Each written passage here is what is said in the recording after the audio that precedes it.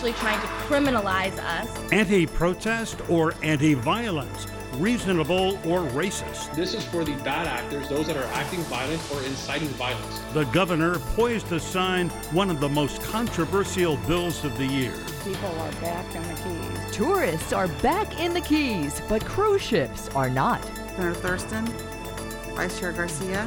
The move is on in Tallahassee to reverse what Key West voters want. There's no good reason, none whatsoever, to wait one more day. A South Florida congressional seat empty, but for how long? The big news of the week, we have Miami-Dade, Broward, and Monroe covered this week in South Florida. Good morning. Glad you could join us. I'm Michael Putney. I'm Glenna Milberg. We begin a packed hour with the headline that jolted South Florida vaccination efforts this week as the CDC suspended use of the Johnson & Johnson vaccine. The number of people vaccinated in Florida was down sharply in the last week. What is the Biden administration going to do to bring it back up? And what about the governor? What will he do? And then what is the president going to do to keep guns out of the hands of the mentally ill? He promised he would take action on day one, but he has done little more than denounce the epidemic of gun violence. We have a lot to talk about with Congresswoman Debbie Wasserman Schultz, Democrat from Weston. Good morning to you. And Congresswoman, before we begin, condolences on the passing of your mother a few weeks ago. Our hearts are with the Wasserman and Schultz families. We are so sorry to hear that. I met her at the airport once in Washington, a lovely woman. Yeah, blessed in memory. We give you our heartfelt condolences, Congresswoman. Appreciate that so much. Thank you both. Let's begin here with the pause in the Johnson & Johnson vaccine. Clearly, that had a lot to do with the fact vaccinations in the state of Florida were down 35% in the last week. And the goal of getting to 80% where there is herd immunity, I mean, something has to be done. What do you think the governor or the Biden administration should do to get the demand for vaccines back up again?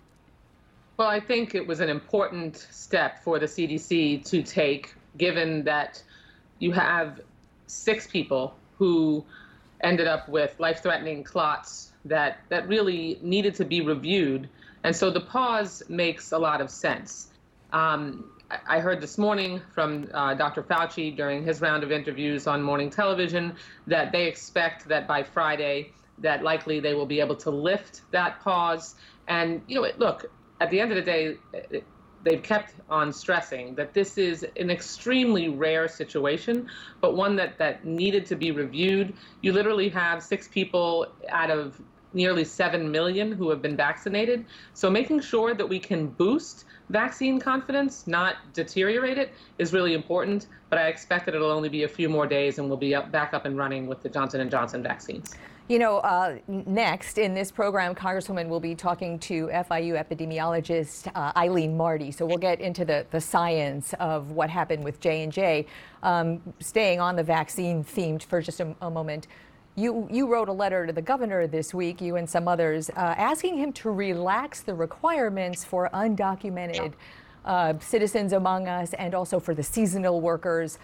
What kind of response have you gotten for that? Because that's a significant number of people in South Florida who may not have access to any vaccine at the moment.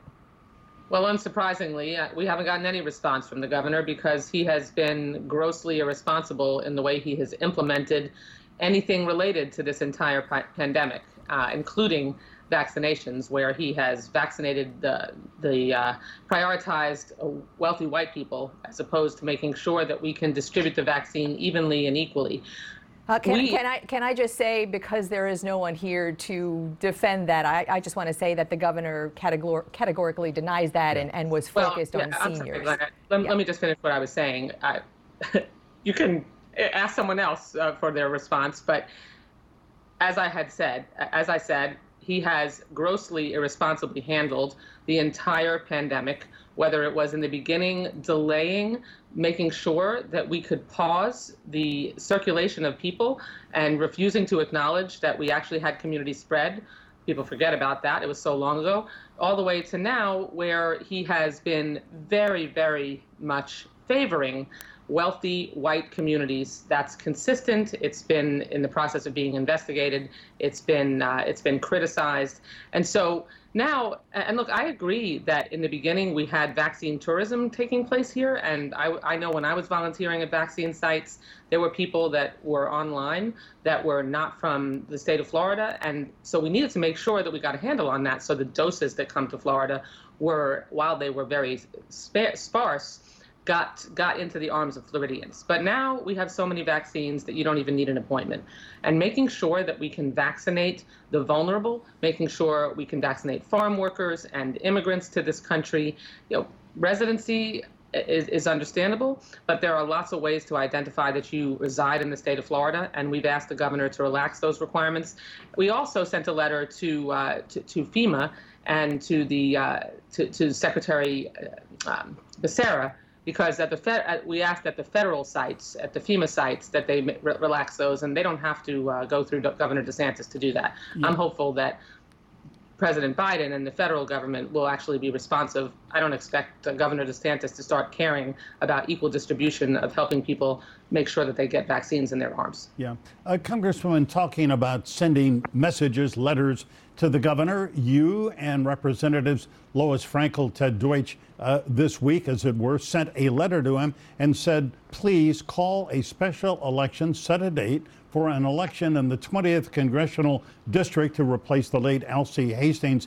Have you heard back from him on that? No, of course not. And I will tell you that after my own devastating personal loss of my mom, 4 days later, we lost Alcee Hastings, who was one of my mentors and an incredible civil rights and community and national and international leader.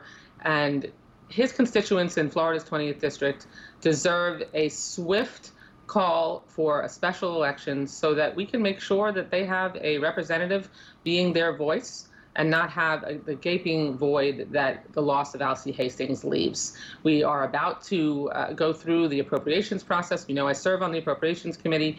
We need to make sure that throughout that process, and also when we do the infrastructure bill, when we have further COVID relief, that the needs of his constituents are represented by someone they elect. It's been 12 days.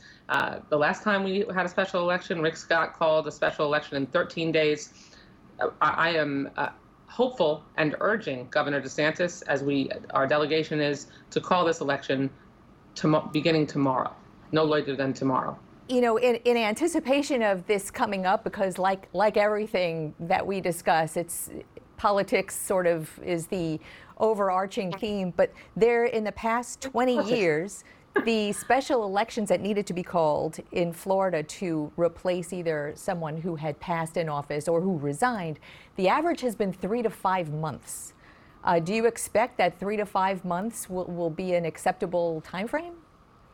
Well, that's not how long it's taken to call the election. That's part of the problem, Glenna. In fact, Charlie Crist called the special election to replace Robert Wexler within 21 days. And because our special election process has to go through a qualifying period, then a primary, then a general election, and there needs to be a period of time for each of those to occur, it already takes a pretty long time just to go through the elections process. So calling the election swiftly, scheduling it so that that whole process can unfold is essential, because who wouldn't, if you represent the constituents of the state of Florida, who wouldn't want to make sure we have our full complement of our 27-member strong congressional delegation? Leaving 800,000 people unrepresented is irresponsible, and also it means that we struggle more to bring resources home to our state. Yeah. So Governor DeSantis needs to get on the stick and call this special election this week.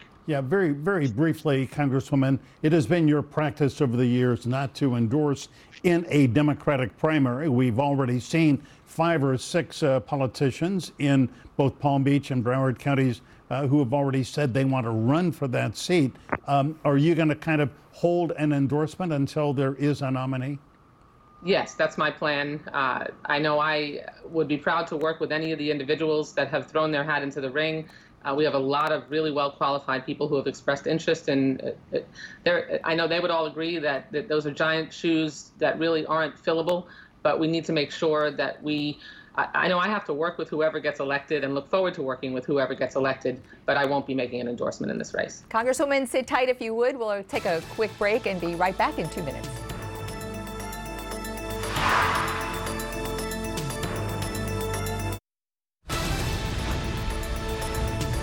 On this Sunday morning, on This Week in South Florida, Representative Debbie Wasserman Schultz, we are so glad you are with us. Let me bring up a topic we have gone over in the past because Gabby Giffords was and remains your very close friend, almost killed by a deranged gunman. Here this week, obviously, in Indianapolis, yet another instance of mass shooting. So I just feel compelled to ask you, will Congress ever do anything serious to take guns out of the hands of people who are mentally ill or those who, have obvious criminal records?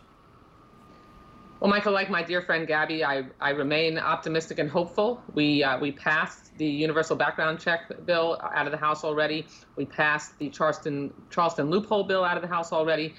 Thankfully, President Biden has taken some action through executive order, and we need the Senate to act. But look, you do need to let's look at the progress we've made. The NRA is essentially a nearly neutered organization. They've filed bankruptcy. Their influence has waned.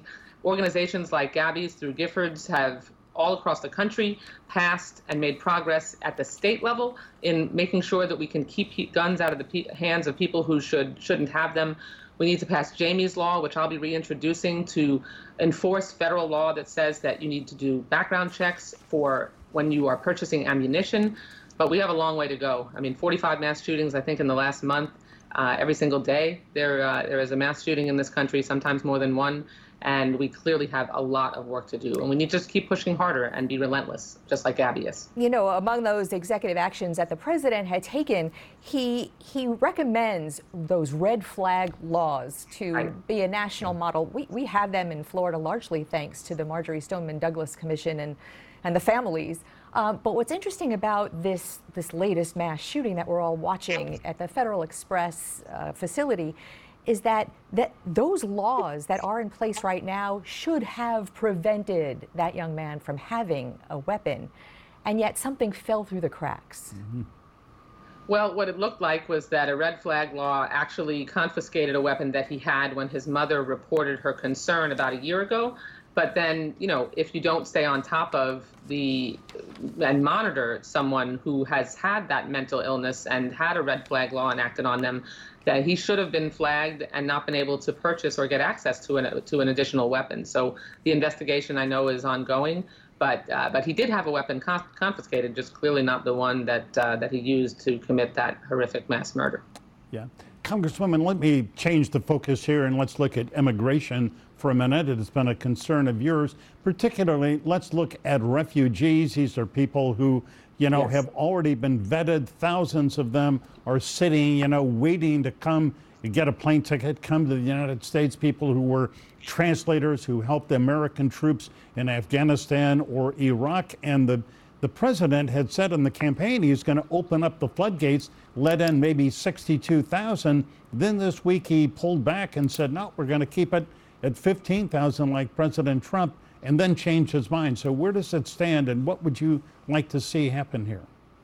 Well, I'm thankful that President Biden said that by May they will raise the cap, and we're looking forward to that. It's important to remember that Donald Trump and Stephen Miller completely dismantled our functioning immigration system. And so rebuilding it and making sure that we can reestablish ourselves as the beacon of freedom across the world is critical.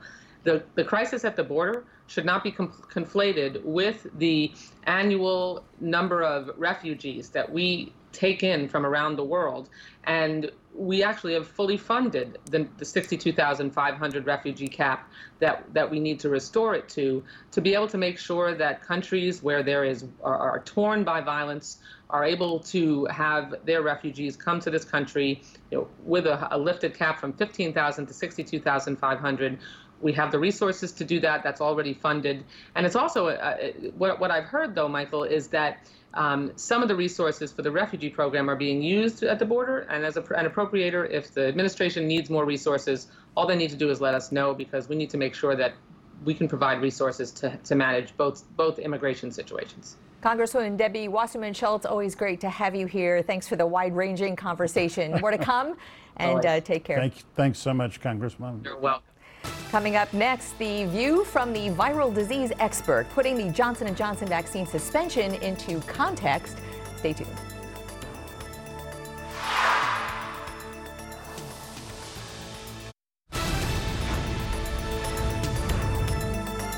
We are hoping to connect with FIU epidemiologist Eileen Marty in just a few minutes by way of Skype, which is technology getting in our way at the moment. So we're going to move along for just a moment.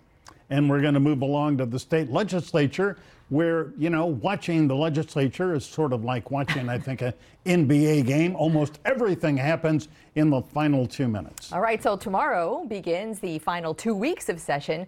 So we have some South Florida lawmakers here to talk about really some of the most controversial bills in play, and they are hundreds of those, but we'll focus on just a few. Senator Perry Thurston, Democrat from Fort Lauderdale, part of party leadership, and also along with Senator Thurston, we have Representative Tom Fabrizio, who is a Republican from Miramar, elected last November. It is so good to have both of you with us today. Gentlemen, welcome. Glad you're here. Good morning. Good to be here. And Tom Fabrizio, let me date myself and say your father and I worked together at the Miami Herald. He was a terrific journalist, good writer, and it's nice to meet you, even virtually. Michael, thank you so much for saying that. I appreciate it. Yeah. Senator Thurston, if I may, let's begin with House Bill 1, which is now on the governor's desk. In the debate in the Senate on Friday, you were one of the leading voices against passage of this bill, which really stiffens, cracks down on protesters, makes third-degree felonies out of things which had been misdemeanors. If you could speak to Governor DeSantis right now, and in a sense you are, what would you tell him? What are your reasons for him not to sign this bill, which it looks like he's going to do?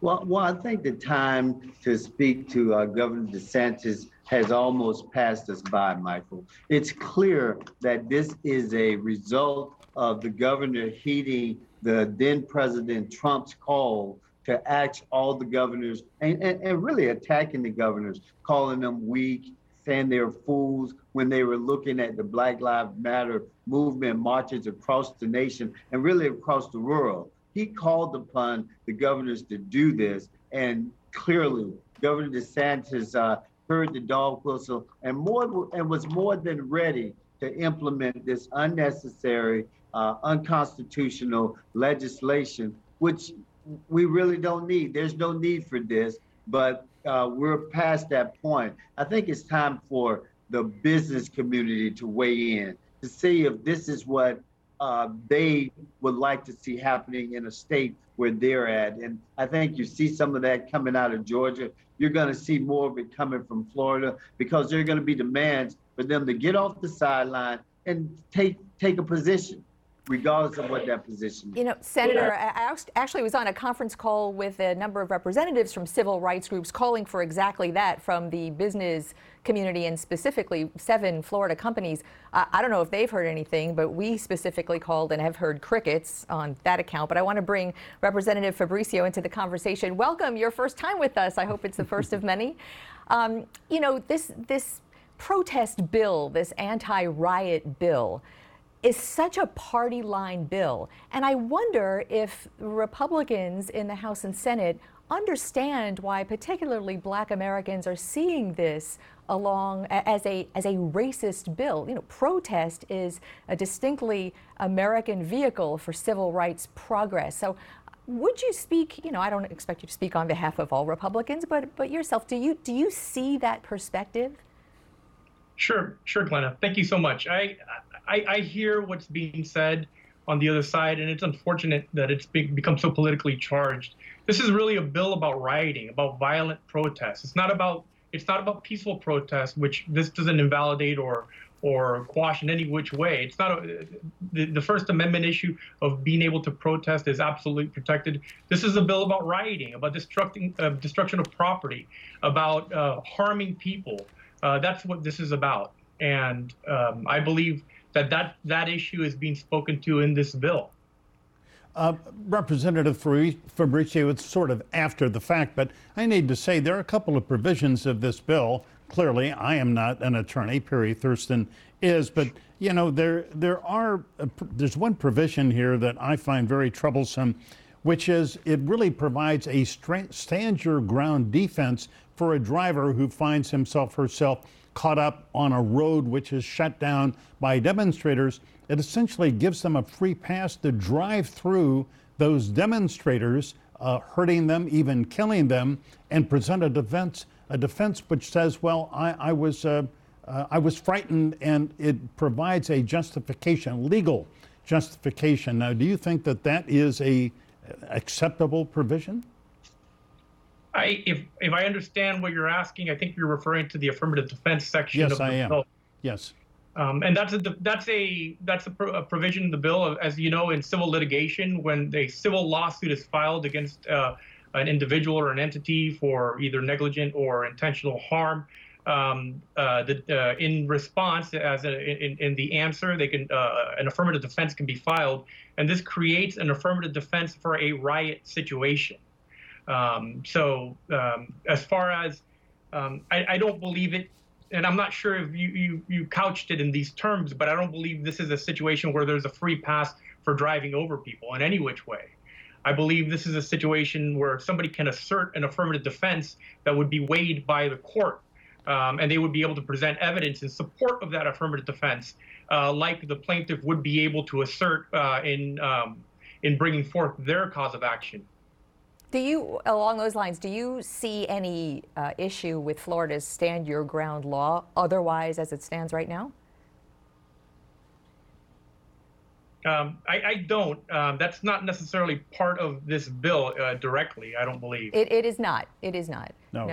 Senator Thurston, you want to address that specific Glenn, I do. Like stand your ground, you know, when stand your ground was implemented, we had always had a self-defense statute called justifiable use of force. And that made stand your ground unnecessary. Stand your ground was an invitation to do violence. This provision in this bill giving civil protection for individuals if they commit these types of acts is an invitation. It's almost like saying you can do this. It's like if there's a riot, or if there's, better yet, if there's protest and there are people in the road, you have a free rein to just run through them and you're going to be protected. This bill is a horrific reflection on Florida. I can't believe that the Senate even took this bill up. But when you look at Florida's history in terms of the things that we've done here in Florida, this bill is totally unnecessary, and we should really we should really hearken on, do we need this? Yeah. Well, it appears that Governor DeSantis, who asked for the bill, was its chief advocate, probably is going to sign it. Let's move on, if we can, to another really hot bill in the legislature, and that is the so-called election reform bill. And Representative Fabricio, frankly, this kind of looks like a solution in search of a problem in many ways. I think you would agree. You were elected last November in an election that was just about picture perfect. So why are these provisions in this bill, which is still being worked on, why is this election reform bill needed? Thank you, Michael. This bill actually hasn't come in front of any of the committees that I sit in front of. I think it's going in front of State Affairs soon. But it tries to do several things that I think are positive. It does try to increase transparency, and I imagine that you'd agree that transparency is a good thing. It just wants to make sure that the people who are voting are the actual voters. There is this the 4-year signature limitation. I think it's going to create a little bit more work. But we want to make sure that these issues with the signatures are good. I'll tell you this for a fact. I stood at polls, the primary election this last year and the general election during early voting and on election day. And there were people who had issues with, and actually through the vote by mail process, folks that had issues with their signatures, having very old signatures on file. So updating the signatures, I think, would not be a bad thing. The question has to do with maybe necessarily the frequency of it, but updating the signatures I don't think is a bad thing. I don't think transparency is a bad thing. You know, I think there's one of the reporters from the Tampa Bay Times actually compared the governor's signatures from the past couple of elections and found that they were quite different. Senator Thurston, this SB 90 is the bill number in the Senate, and it's, to Michael's point, it's being like the chefs are cooking it, and right now it looks like the drop boxes might be back. And that was a huge bone of contention because those drop boxes last November proved to be really great for a lot of people. Where does that stand now?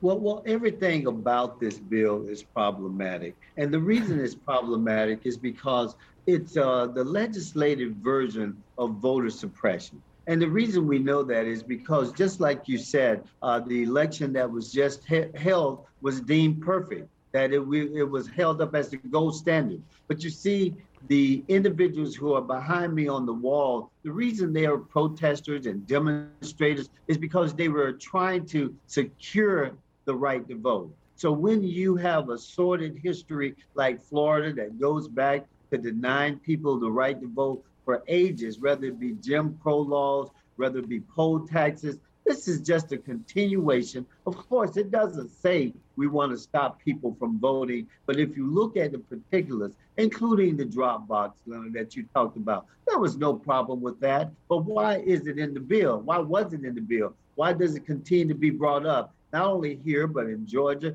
and then across the other 37 states who are doing this? This is a national policy to say, how do we stop people from voting? One of the things we should be doing is encouraging more people to vote. But the drop boxes were great. People who were concerned about the pandemic, people who was concerned about the mail delivery system. All of that was there. The vote by mail worked perfectly. Well, if I can add in, we'll recall that we had Pete Antonacci in Broward County this last cycle, and it went quite well. Unfortunately, Antonacci is no longer the Broward Supervisor of Elections. We hope and expect that things will go well, but we have had a sordid history in Broward County with elections. Well, the previous election supervisor did have problems, and the one before her. So we understand what the history has been. All right, everybody, stick where you are. We're going to take a brief break and back with more with these legislators in just a minute.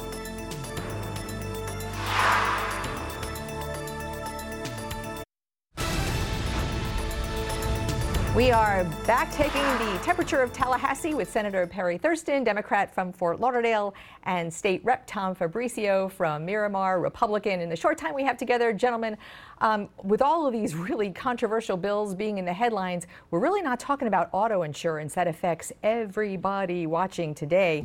Senator Thurston, are you going to eliminate no fault and mandate that everybody have personal injury coverage, and what are the ramifications of that to everyone listening?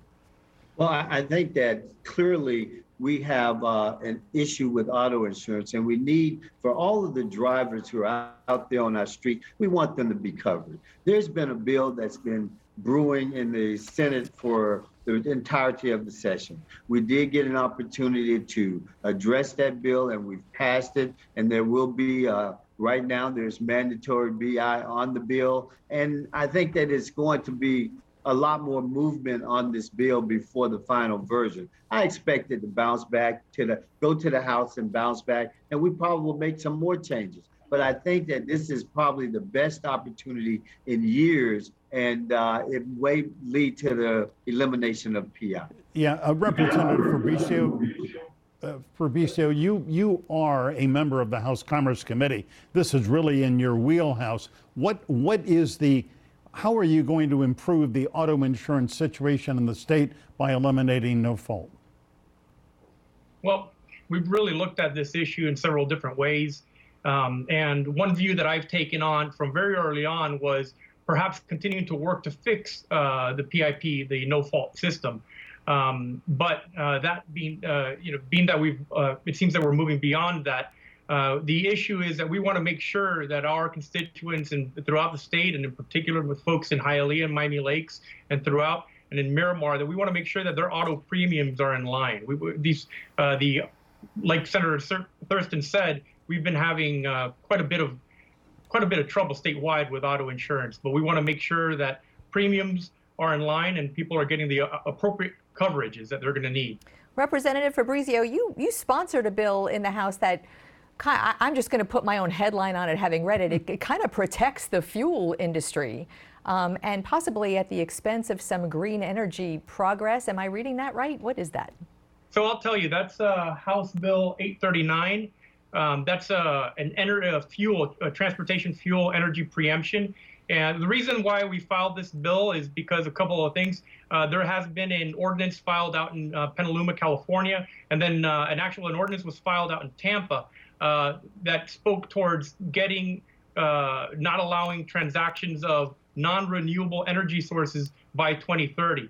While I believe those are laudable and very important initiatives, and we certainly want to go to renewable energy sources as quickly as possible, I don't think we're quite there yet. And to say that we're not going to be able to have gas stations in a municipality or in a county would cause a statewide regional issue.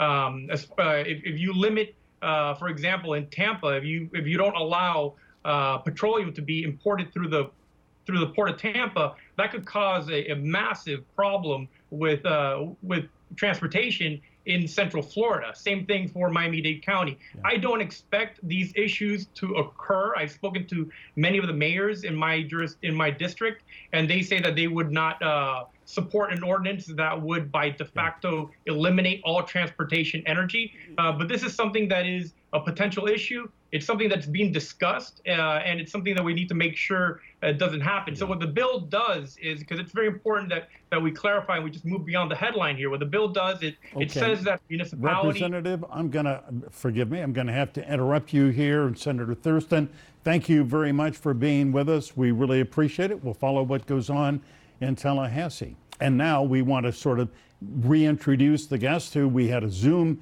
issue problem, but we have made contact with Dr. Eileen Marty, the FIU epidemiologist. There she is. Dr. Marty, good afternoon. Great to see you. Great to see you, Michael.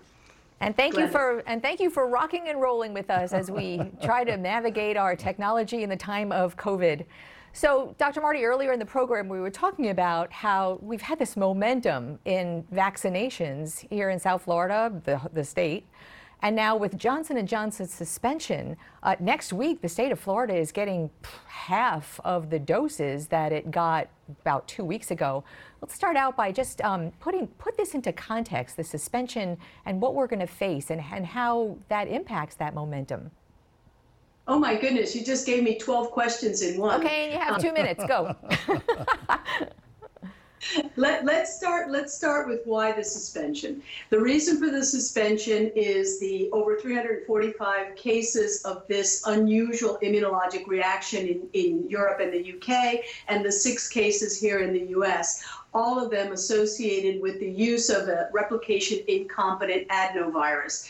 And they're different adenoviruses in the AstraZeneca vaccine compared to the J&J, but they're both adenoviruses. And we've known since 1999 in animal studies that adenoviruses can, in very rare instances, cause these problems. There have been studies from 1999, 2002, 2005, 2007 that have demonstrated these types of rare events. And what's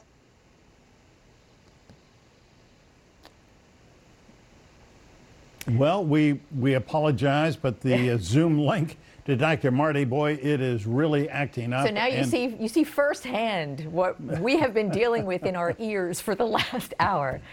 So what we want to do is take a quick break. Stay tuned. There is more to come.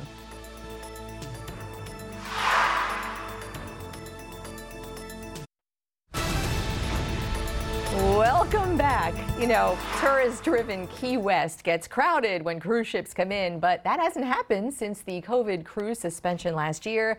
And in November, Key West voters passed limits to keep it that way. They passed 3 ordinances that regulate the size of the ships and the number of passengers allowed per day that descend on the city. And now state lawmakers are pushing a bill that would overturn the decision by Key West voters. Key West Mayor Terry Johnston is here with us. She is against overturning the will of those people. Mayor, great to have you with us, and thank you for having internet that works.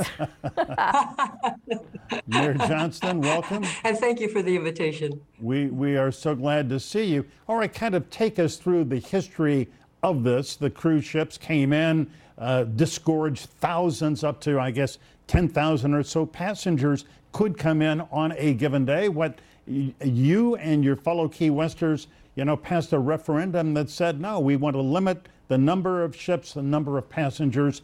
And then what happened? I mean, you passed ordinances to that effect. Well, we did. In November, we had a record number of voters turn out, Michael, and they voted on the 3 referendum. One was to give preferential treatment to the cruise lines with the most and the best environmental records and best health records, and also to limit the number of people who disembark into our 2x4 island on a daily basis. Basically, the referendum passed anywhere from high 70s to low 81%. And then it was overturned and preempted when it got to the state level, which is of great concern to not only the municipality of the city of Key West, but also to every municipality across the state of Florida. So the bill that's, just so if people aren't following this, the bill that's going through the legislature right now, House bill, it's 267, Senate bill, it's 426.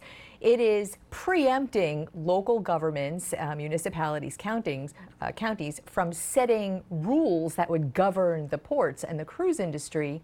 But it's so narrowly written that the only port that it's affected is the Port of Key West. So obviously it is done to overturn this particular vote, but because we tried very hard to get someone who's supporting this, who would not or could not be with us today, their argument is, listen, this is an enormous business. You can't thwart this kind of business that doesn't really do any harm in the big picture. What do you say to that?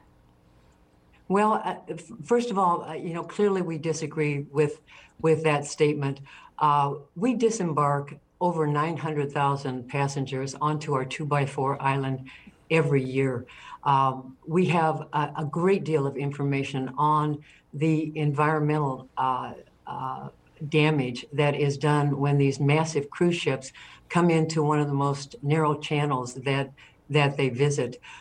As you know, we're home for the third barrier reef in the world.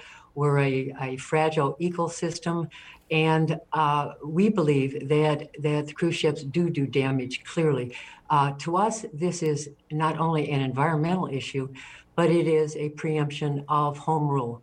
And there isn't anybody that's more impacted or understands the impact of cruise ships than the residents of Key West, which is what concerns us greatly, that their opinions are basically being overturned by legislators in North Florida that basically, I believe, do not understand the long-term environmental impacts and the impact of the quality of life for the residents of Key West. Yeah, Mayor Johnston, we know that last week a group of about 20 Key Westers went up to Tallahassee to make the case that, in fact, respect our sovereignty, respect the will of the people. What did the lawmakers tell the people from the citizens of Key West who went up there? Well, basically, we had an opportunity to present to the Senate Rules Committee. This item was being heard. So we did. We brought 19 individuals from Key West, and these are the heart and soul of Key West. They were charter boat fishermen. They were flats guides, guest house owners, artists. We had a real cross section. And these people, Michael, got up at 3 o'clock in the morning to board a plane in Marathon that they had funded through donations. We got up to Tallahassee and we were able to be heard, but unfortunately, many of the presentations were cut short. Most of the 19 people who wanted to convey to the Rules Committee what an impact that cruise ships have on the city of Key West were actually cut short. In fact, most of the 19 people got less than 30 seconds in order to speak to the legislators. So I think we got a sense of what's happening in Key West. If you have never been here during a 3 cruise ship disembarkation day, but I certainly would have appreciated it had they given the 19 people, 19 residents of Key West more time in order to just convey how cruise ships impact them personally. Why didn't they get more time? I mean, there are public speakers, there is time for public speaking in all the committee meetings. Explain what happened. Well, actually, the chair cut them short. And I know that there were a lot of speakers on items, highly controversial items will draw a lot of speakers. You know, I know in local government, we have a 3-minute rule, and everybody gets their 3 minutes, no matter how many times we've heard the same comments, no matter what. But you know, that's our jobs as legislators, is first of all to listen and listen to the people that actually put us in office. So, you know, we do understand, Senator, Mayor, that this is one of the weirdest legislative sessions in Florida history. I mean, anybody who wants to testify before a Senate or House committee has to go to a civic building nearby. You are not in the building. Nobody's in the building except the lawmakers themselves and some staff members. What about, I understand that your group also went out to the governor's mansion. Was there any reaction from Governor DeSantis? We haven't gotten any response from Governor DeSantis, but we certainly hope to. We know that Governor DeSantis is an environmental champion, and there can't be any more important environmental issue than you know, retaining our very, very sensitive ecosystem in the city of Key West. You know, we're a 2x4 island. We love tourists. We welcome tourists, but we also would like to do that in a level of moderation that protects our environment and still keeps us open in a vibrant tourism economy. So we'd like to do both, and we believe that that's what we're asking for in these 3 referendums. We're asking for moderation, and we hope that the governor will take note and will certainly, you know, abide by his environmental stances and protect the community of Key West. So, Mayor, in the minute we have left, is there a plan for a Plan B? Because there's really nothing in the bill that prevents Key West or a municipality from doing other managing activities at the port. Could you say that again, Glenn? I'm sorry, I'm getting a little feedback here, as you would expect from today. We have like a minute left, so just to telegraph that for you, I was wondering if you had a plan B in case this bill does become law, because there's really nothing in the bill that prevents Key West from managing its port, even if it passes. So what's plan B? Is there one? Well, I think probably if this bill passes, there will be cruise ship activity. We have 3 piers here in Key West. We have Mallory Square Pier, which is the smallest, and then we have the Outer Mall, which is managed by the Navy, and then we have Pier B, which is managed by the Walsh family from Margaritaville.